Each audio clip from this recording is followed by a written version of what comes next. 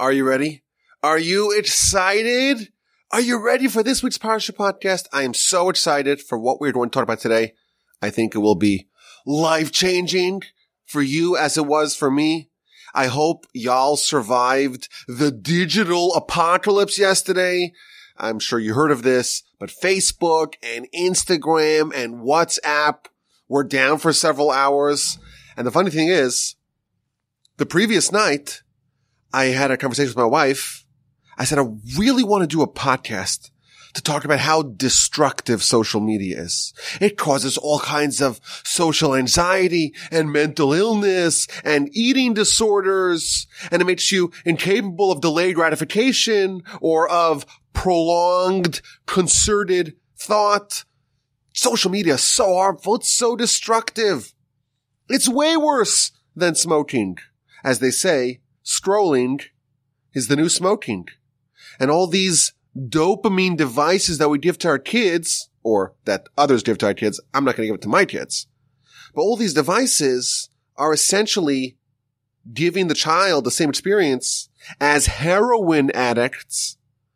And I really wanted to make a podcast about how terrible it is and to try to urge and coach everyone to try to break our addictions from these apps and these devices. Certainly not to give it to our kids before they are ready for it, before it's too late for them to be unaffected by these evils.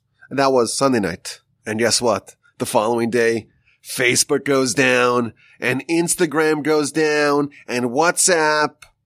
I don't know if I'm going to end up doing a full-length podcast on the ills and the evils of social media, but I figured it's a sign from the Almighty to make a clarion call at the beginning of today's show to urge everyone, delete these foolish apps, delete the digital heroin, get rid of them. But of course, keep the podcasts. That's good for you. Now, speaking of podcasts, I have a new one that I want to recommend to the audience. There's a new podcast coming out this week called 0%. And the premise of this podcast is that Jews make up an infinitesimally small percentage of the world's population, basically 0%, yet our contribution in every area of excellence is enormous. This podcast is going to be hosted by a dear friend of mine, Rabbi Menachem Learfield, and he is extraordinarily talented. And I told him that I get approached very often by people who want to start their own podcast and they want advice, and most of them fizzle out after a couple of episodes because they just don't have the chops. And I told him, I said, Menachem, you have the gifts. You have all the tools you need, and we wish him luck. Give it a listen, 0%. Now, I want to make some amendments to what we talked about last week. So we started, of course, a new segment called the Exquisite Insight. But I was thinking over the weekend, maybe calling it Exquisite Insight, maybe that's a bit too ambitious. You know, last week what we said in the Exquisite Insight, I think it definitely qualified as exquisite, but I don't know if I could guarantee that each week's insight will also be exquisite. Maybe we should aim for a notch lower. Maybe we should label it not exquisite insight, but amazing insight. And on the other hand, I'm thinking, well, every bit of Torah is exquisite. So maybe we should keep the title. I'm torn. What should we do with the new segment? Let me know. Send me your thoughts, rabbiwolfjim.com. Now, regarding the A&Q, I mentioned last week that I'm still persuadable to keep the A&Q. I got some feedback about it, but I didn't get like enough impassioned pleas. I didn't get enough of those emails saying, Rabbi Wolbe, if you stop it, I'm going to have to seek help. I really need it. I didn't get enough of that. So I didn't feel like it was enough to compel me to reinstate it. You could still submit your impassioned pleas if you would like. RabbiWolbe@gmail.com. Okay, so this week is Parshas Noach. And I always get the sense that there's so much to talk about over here because the personalities and the storylines that we read about in our Parsha are really one and done. Yeah, we meet Noah, of course, at the end of last week's Parsha, and we meet Abraham at the end of this week's Parsha. But for the most part, The entire Parsha is a self-contained story with self-contained individuals, the protagonists and the antagonists, of course, of our Parsha in the flood story, and then later on at the end of the Parsha in the Tower of Babel story and the dispersal story. It's almost self-contained, and there's really a lot of liberty, I feel like, every year, a lot of poetic license to say interesting and creative ideas on this Parsha. And here's what I want to share with you in this week's edition, in this year's edition, in the 6th cycle of the Parsha podcast edition for Parshas Noach's edition of the Parsha podcast. I want to talk about what happened after the flood. Of course, there's the run-up to the flood, there's the building of the ark, and then they spend basically a year in the ark, and then the waters subside, and Noah sends out the raven and then the dove multiple times, and then things have quieted. The waters have lowered themselves. It's dry again. And we read in chapter 8, verse 15, God said to Noah, it's time to leave. Tsei minat teva, go out of the teva, go out of the ark, you and your wife and your sons wives, your daughters-in-law with you, and also the animals. All the animals and all the creepy crawlers, all of them should be taken out of the ark.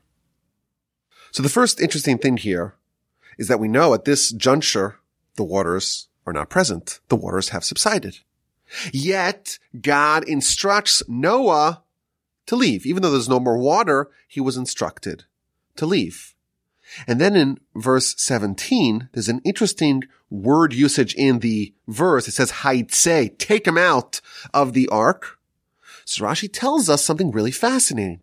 Rashi says that God said to Noah, tell the animals to leave. And if they don't want to leave, if they want to stay in the ark, you should force them out.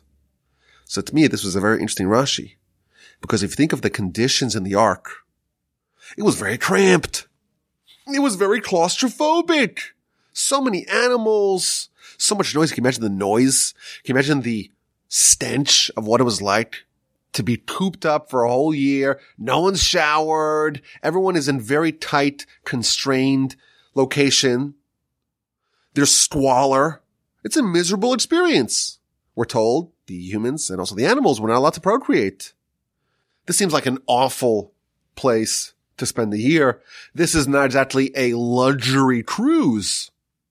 Yet, the verse implies, and Rashi spells out, yet the animals wanted to remain in the ark.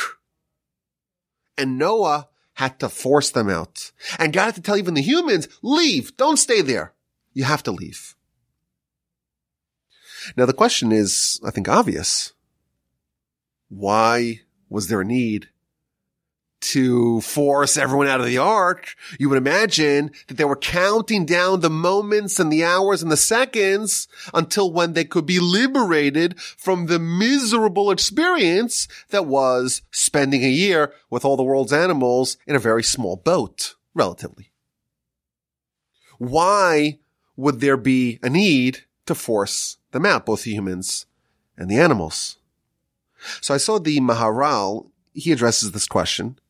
And he says that yes, the animals in the ark, they suffered, but they also had something positive about the experience. Namely, they did not need to go and forage for their own food. They didn't need to go seek food. Noah and the rest of his family, they were responsible for making sure that everyone was well fed. In fact, the Midrash even tells a story that the lion was fed late one day and he attacked Noah. Noah was dripping in blood. The animals just sat down, did nothing, and were fed by Noah, were fed by the humans. And therefore, there was something very appealing, even though it was a miserable experience in general, but there was something positive for the animals, namely that they did not need to rely on themselves to go seek food. It was delivered to them, room service, by Noah and his kin. And the Maharal adds that Rashi tells us about the dove. The dove is such a special animal. It's like the animal that symbolizes the Jewish people. And when the dove took the olive branch, so Rashi tells us that the dove was saying, I'd rather have bitter food and be fed by God than have sweet, delectable, sumptuous food fed to me by Noah. So the dove is a special animal. The dove wants to be fed by God.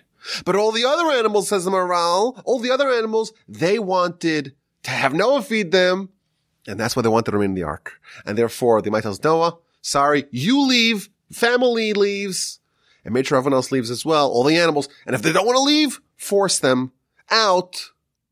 They can no longer remain in the ark. I want to suggest maybe another answer to answer this question. Why was there a need to compel everyone to leave? You would imagine that they would be itching to leave on their own. Maybe we can suggest the following. When you're in a situation that you have become accustomed to, you are used to your experience, your situation, your environment.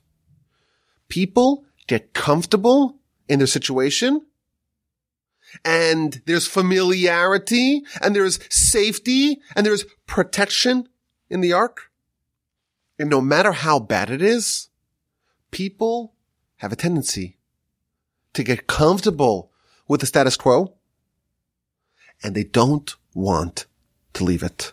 The status quo, no matter how cramped it is, no matter how unpleasant it is, no matter how miserable it is, based on objective standards, nevertheless, it has a feeling of comfort. It's almost like a cocoon that makes you not want to leave. And when you have to leave from this cocoon, even though it's subjectively miserable, but you have to go to the big bad world and you have to go to the unfamiliar places, it's hard. And therefore God says to Noah, leave. You've been here for a year and it's miserable, but it's possible that you guys want to stay there a little bit. You've grown acculturated to your circumstances. Leave. And the animals as well. They got used to it. It's miserable, but this is home now. And to leave home, to leave the safety and the comfort of the status quo is very difficult, no matter how bad the status quo actually is. You're in the ark. You must leave. Your destiny, the place where you will flourish, the place where you will spread your wings, is outside. You must abandon your comfort and you must leave the status quo. In the ark, you're not going to flourish. You have to leave. You have to pull the trigger. You have to do it. You have to jump into the abyss, into the unknown, into the dangerous world out there. That's where you must be. And if you don't want to leave, boom, I'm kicking you out. You have to leave. Amazing insight here. If you remember, a couple of months ago, we talked about the Exodus. Of course, we're closer to this year's version of the Exodus in a couple of months than this past year's version of the Exodus when we read the book of Exodus. But if you remember, during the Exodus story, Rashi tells us something so perplexing, so disturbing, it really sticks in your brain. Rashi says that there were 4 out of 5 people, 80% of the Jews, who did not want to leave Egypt. Even though in Egypt, they were enslaved, they were tormented, they were oppressed, they were marginalized. Nevertheless, they wanted to stay. To leave with Moshe, notwithstanding all the miracles, to leave with Moshe and to go to the unknown, that was a terrifying notion for 80% of the Jewish people. And they wanted to stay. And even though their situation was miserable, familiar misery is more comfortable, is more safe than the promise that is unknown, even if that unknown is laden with opportunities. And therefore, 80% of the Jews were told, featured in Rashi, based upon the comment in the Midrash, 80% of the Jewish people died during the plague of darkness. 80% of the Jews preferred to remain in Egypt, to remain enslaved, to remain a permanent underclass of Egyptian society. That was preferable than to leave with Moshe. It's just a stunning insight into human character and human psychology. Our current situation, what we're used to, what we're accustomed to, where we feel secure. It could be awful and miserable by any objective standards. It could be enslavement. It could be in this awful ark. So much noise and such an awful smell and such a terrible experience and such a cap, such a limitation in human potential. But nevertheless, the familiar misery, that has something very irresistibly appealing because the unknown is frightening. And only 20% of the Jewish people, only 20% were strong enough, were brave enough, had the courage and the fortitude and maybe even the faith to say, I'm in, I'm pulling the trigger, I'm leaving, I'm going out. And by the way, what happened after they left? So at the very beginning of Parshas Beshalach, it says that the Almighty set the Jewish people on a very long and circuitous route. And the reason why is because he was worried what's going to be if they see conflict, if they go in a very straight, direct route, they'll be more inclined to turn around and go back to Egypt after the Exodus. It's an amazing insight. The 20% of the people who did leave, not the 80% who died in Egypt, the 20% of the people who did leave, that constitutes the Jewish people now at the Exodus. And even with them, there is a threat or there's a concern, a legitimate concern that they will want to turn around and go back, quote unquote, home to the misery, to the enslavement, to the oppression, to the permanent underclass of Egypt, and they might have made a long circuitous route to make that less feasible and desirable. Amazing insight here. That even someone who is brave, who does leave the cocoon, who does leave the ark, who does leave Egypt, they're not secure. And they are very likely, when they see a bump in the road, when they see a little obstacle, when they face some resistance, as they are bound to do, they're very likely to seek the return to safety, to assumed safety and comfort of the previous status quo. And they might have to manipulate the events to ensure that they're locked in. They can't go back. There's no returning. There's no way to undo it. You are stuck. You must leave. The doors of the ark are sealed shut. You can't get back in. There are two things that our sages tell us are as difficult as splitting the sea. And they are, we're told, getting married and making money, making a livelihood, doing business. And of course, the commentaries offer a variety of reasons as to why these two things specifically are as difficult as splitting the sea. One of the suggestions commonly offered to explain this is that the Jewish people splitting the sea, they were surrounded. They were encircled by their enemies. And Nachshon, of course, the head of the tribe of Judah, jumped in, Aaron's brother-in-law. And with the Egyptians bearing down upon us, he had no choice. He went in, and the waters came all the way to his nostrils until they finally split. In these areas, you have to jump in. You have to cross the Rubicon. You have to go in. You want to get married? There's someone that you like. There's someone whose values are your values. You share your values. You're attracted to them. They're a good person. They come from a good family. All the boxes that you need are checked. What are you waiting for? You have to jump in. You have to propose. Don't sit around and wait. We have, again, a tendency to stay where we are, to stay in the ark, to stay in Egypt, to stay on dry land. And in order for this to happen, you have to take the plunge. You have to do it. If you want to make money, you want to do big business, you're going to have to make this kind of choice. There is a certain comfort of being guaranteed a salary. Every 2 weeks, you get the direct deposit in your account. And you know that you're not maximizing all your talents. You know that the Almighty created you to do bigger and better things. But you know what? There's comfort. There's comfort in the ark. ark could be miserable. You hate your boss, you hate your colleagues, you hate your coworkers. Now, of course, I'm just exaggerating this point. We love everyone. We love everyone. But the concept, you're not maximizing the tools, the abilities that the Almighty gave you. You feel like you're underemployed. To change your situation, you're going to have to pull the trigger.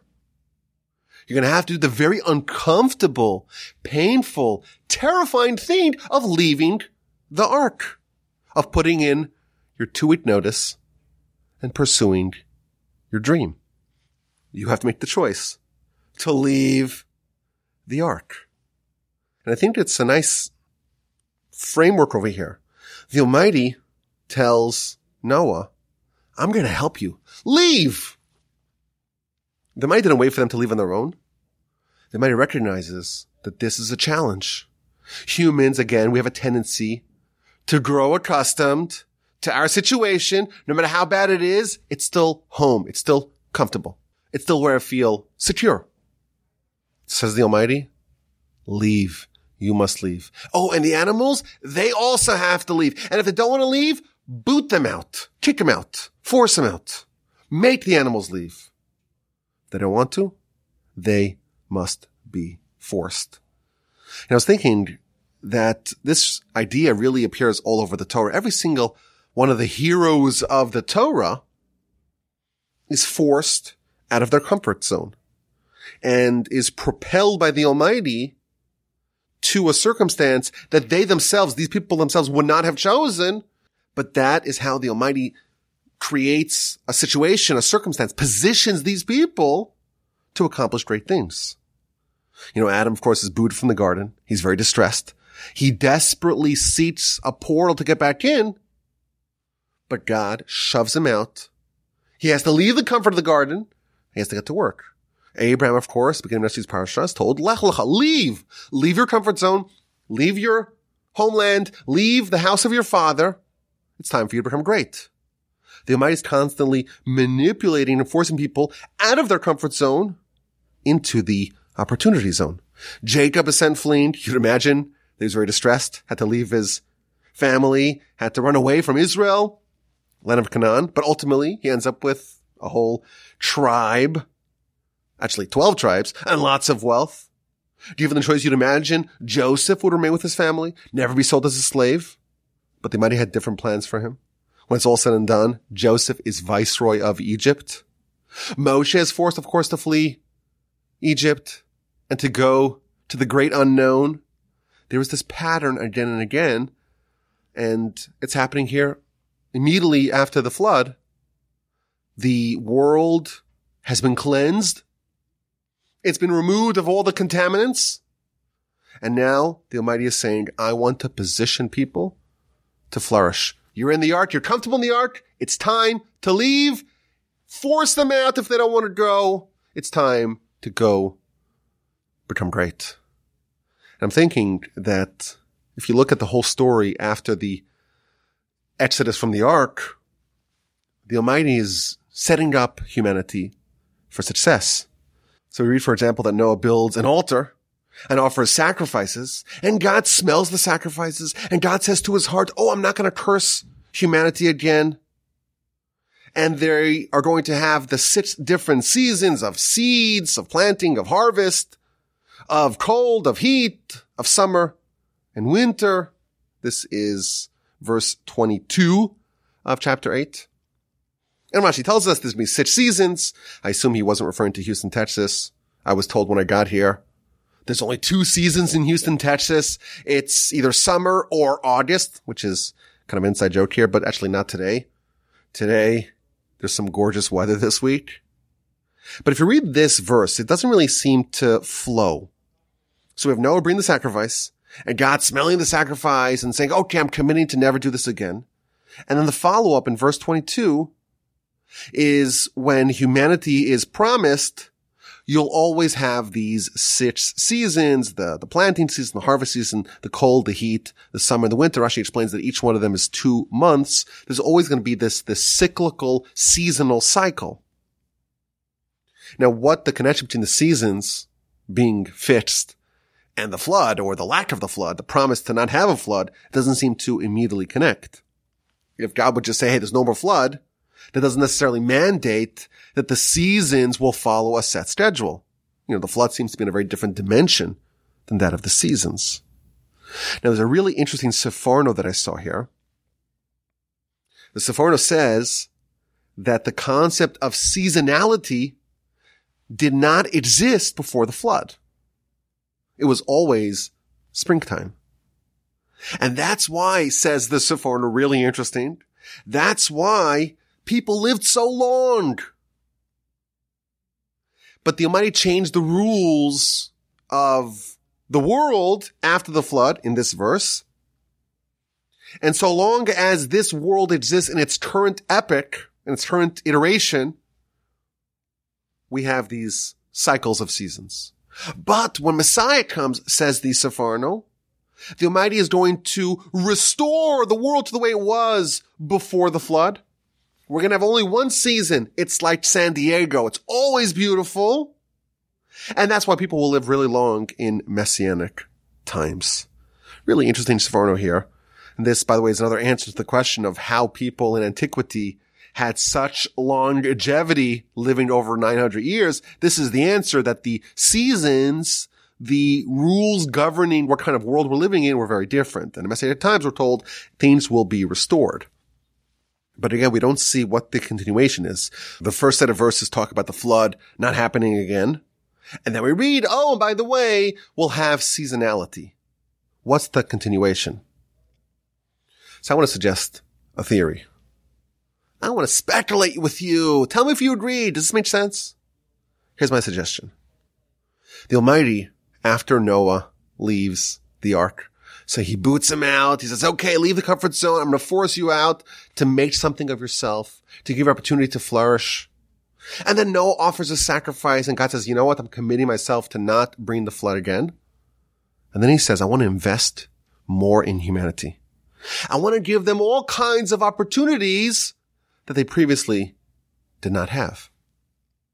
If I told you, hey, it's always 72 degrees and sunny outside. It's beautiful all the time. You can go golfing every day of the year. You don't need to really have a very diverse wardrobe. You just wear polo shirts all day, every day. It's a great kind of life. But there's something that you lose when you don't have that up and down, the ebbs and flows of the seasons.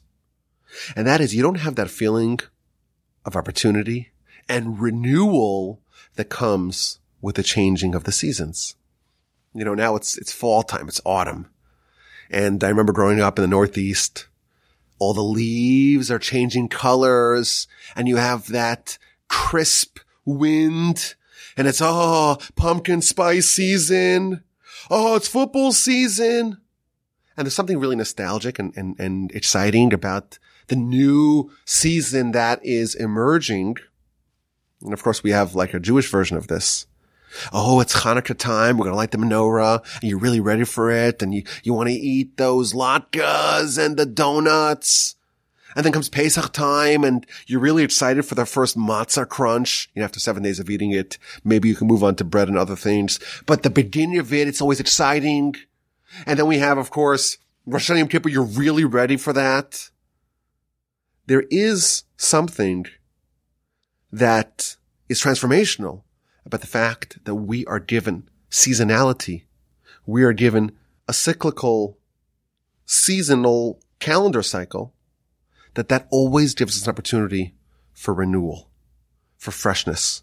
I remember in yeshiva, so the yeshiva, of course, there's 3 semesters, the winter, the summer, and then Elul, right before Rosh Hashanah.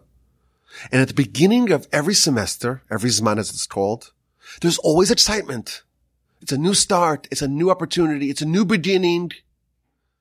You know what? Maybe you had a rough semester last time, but so what? It's a new start. We get to start anew. It's fresh. Maybe you got a new chavrusa. It's a new book of Talmud. And maybe things weren't that great last semester, but so what? You have an opportunity to start from scratch. I think the Almighty, after the flood, He's trying to help us. So He's nudging us out of our comfort zone into the opportunity zone. He's telling us that your current situation where you're comfortable in, it might not be ideal. Try to push yourself maybe to be slightly uncomfortable. Do a smidgen past what you can comfortably do. Ease yourself into greatness. Then he gives us this cyclical, seasonal cycle. There's always new opportunity. Now we're starting a new cycle of the Parsha. We're reading the Parsha, and it's fresh, it's exciting. Maybe we dropped off a little bit last year, but so what? There's boundless opportunity. And the Almighty is going to set up the calendar that every 2 months you have a fresh start. Every 2 months you can start with a clean slate, and you have a brand new opportunity. You have boundless opportunities to always reinvent yourself. I'm thinking this year is a leap year in the Jewish calendar, which means we have a double Adar, an extra month. What a beautiful opportunity. We have a long winter. A long winter before we have Pesach. There's no disruptions. Of course, we have Hanukkah, Purim in the middle. But still, for the most part, it's a very long winter. And I always get the sense, whenever there's an extra month, you really have an opportunity to completely transform your spiritual self in one season, in one semester, in one winter. If you dedicate yourself, if you commit yourself to say, okay, I'm taking this opportunity, this new opportunity, it's a brand new season, it's a new semester in the yeshiva. We've done the holiday festival season, and now we're starting something new, a new opportunity. Before the flood, it was always the same. It was always the same, which is great, but you miss out on this new opportunity. And the Almighty says, I'm not going to have the flood. Why won't there be a flood? Because there's not going to be a reason for the flood. People won't fall in to a pattern that they can't get out of. They won't be in a quagmire that they cannot extricate themselves from. Why? Because I'm going to give them seasons. And every season marks a new opportunity, a new, fresh beginning. Okay, let's get this week's exquisite insight. It's still called an exquisite insight. I still think actually that this week's version of it can still legitimately be called exquisite. You tell me if you agree. Send me email@rabbijoe.com. And let's go back to verse 20 of chapter 8. It's talking about the sacrifice that Noah brought after he emerged from the ark. He builds an altar, and he brings from the kosher animals sacrifices.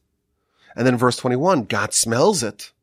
And God says to his heart, I will not curse the land again for man, because the Yetzer Hara of man is evil from his youth, and therefore I will not strike again all the living things as I did.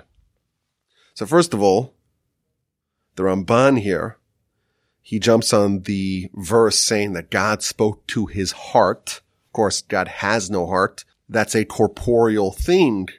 This is another example of the verse anthropomorphizing God. So it's saying something, and the way we process it is God spoke to his heart. So what does that mean, says the Ramban? When it says that God spoke to his heart, it means that God made a decision that he did not reveal at the time of that decision.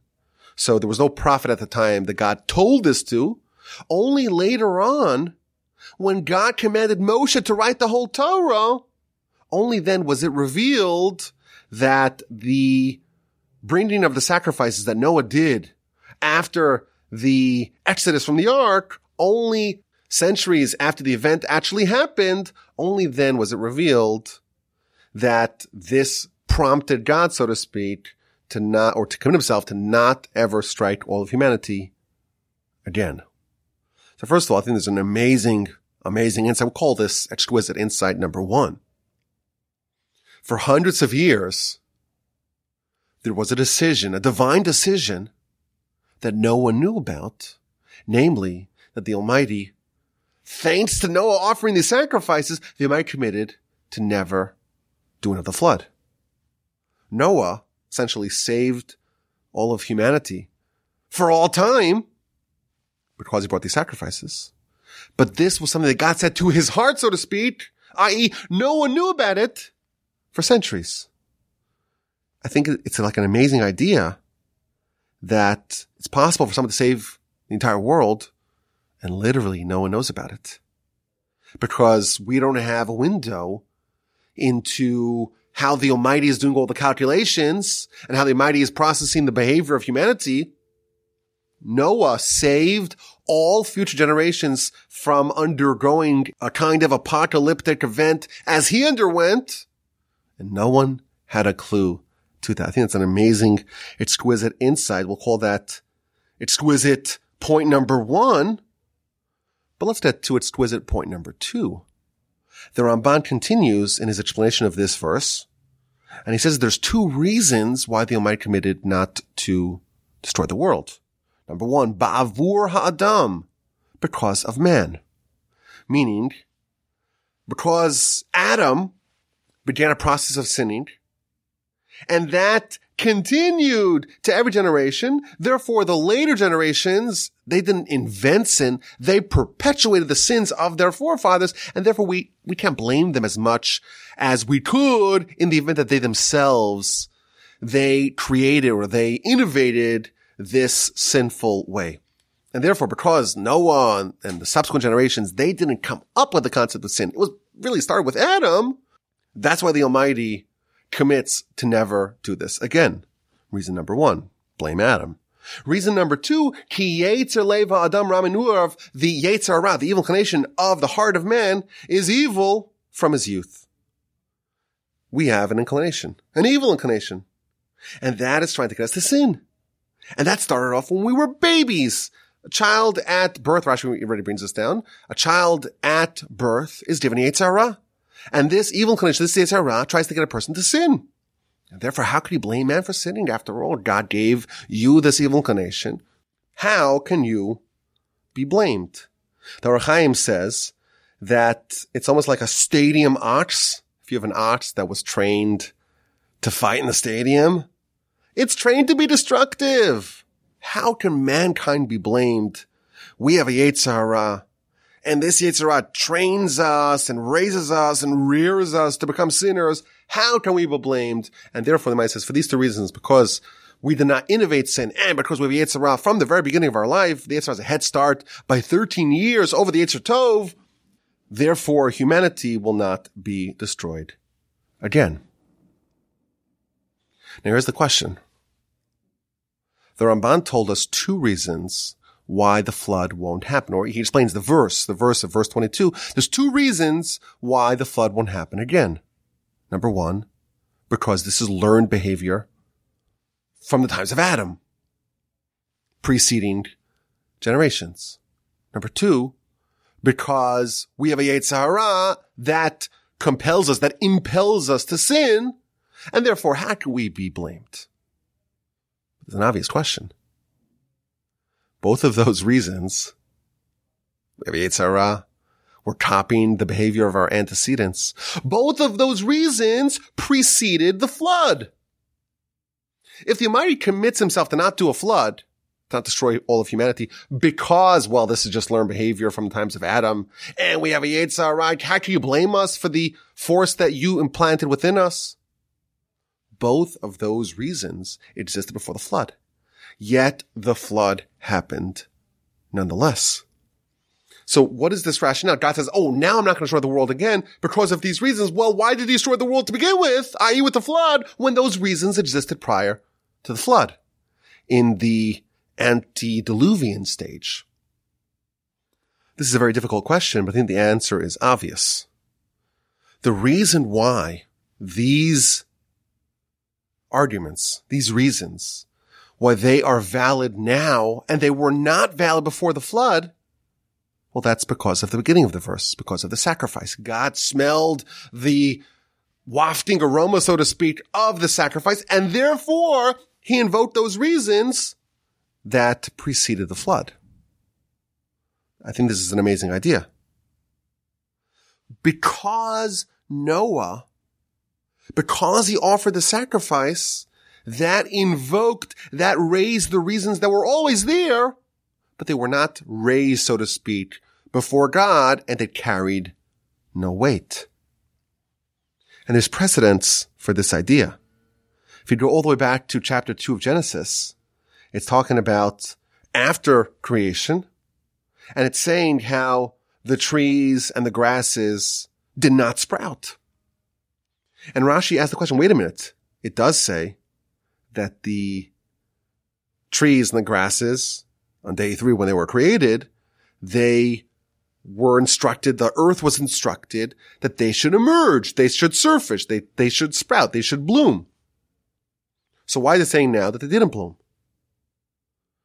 So Rashi tells us something very astonishing. They didn't bloom because it didn't rain. And it didn't rain because Adam was not created yet. And Adam was not created and he did not pray. And it's only when Adam prayed for rain did it start raining. And then all the trees and grasses that were instructed, so to speak, to surface, to bloom, to blossom, it's only then that they actually surfaced. An amazing idea here. The trees and the grasses were all like waiting in the tunnel to emerge. They had all the instructions, so to speak, to emerge, but absent prayer, they didn't. And we know that sacrifice and prayer are interchangeable principles philosophically.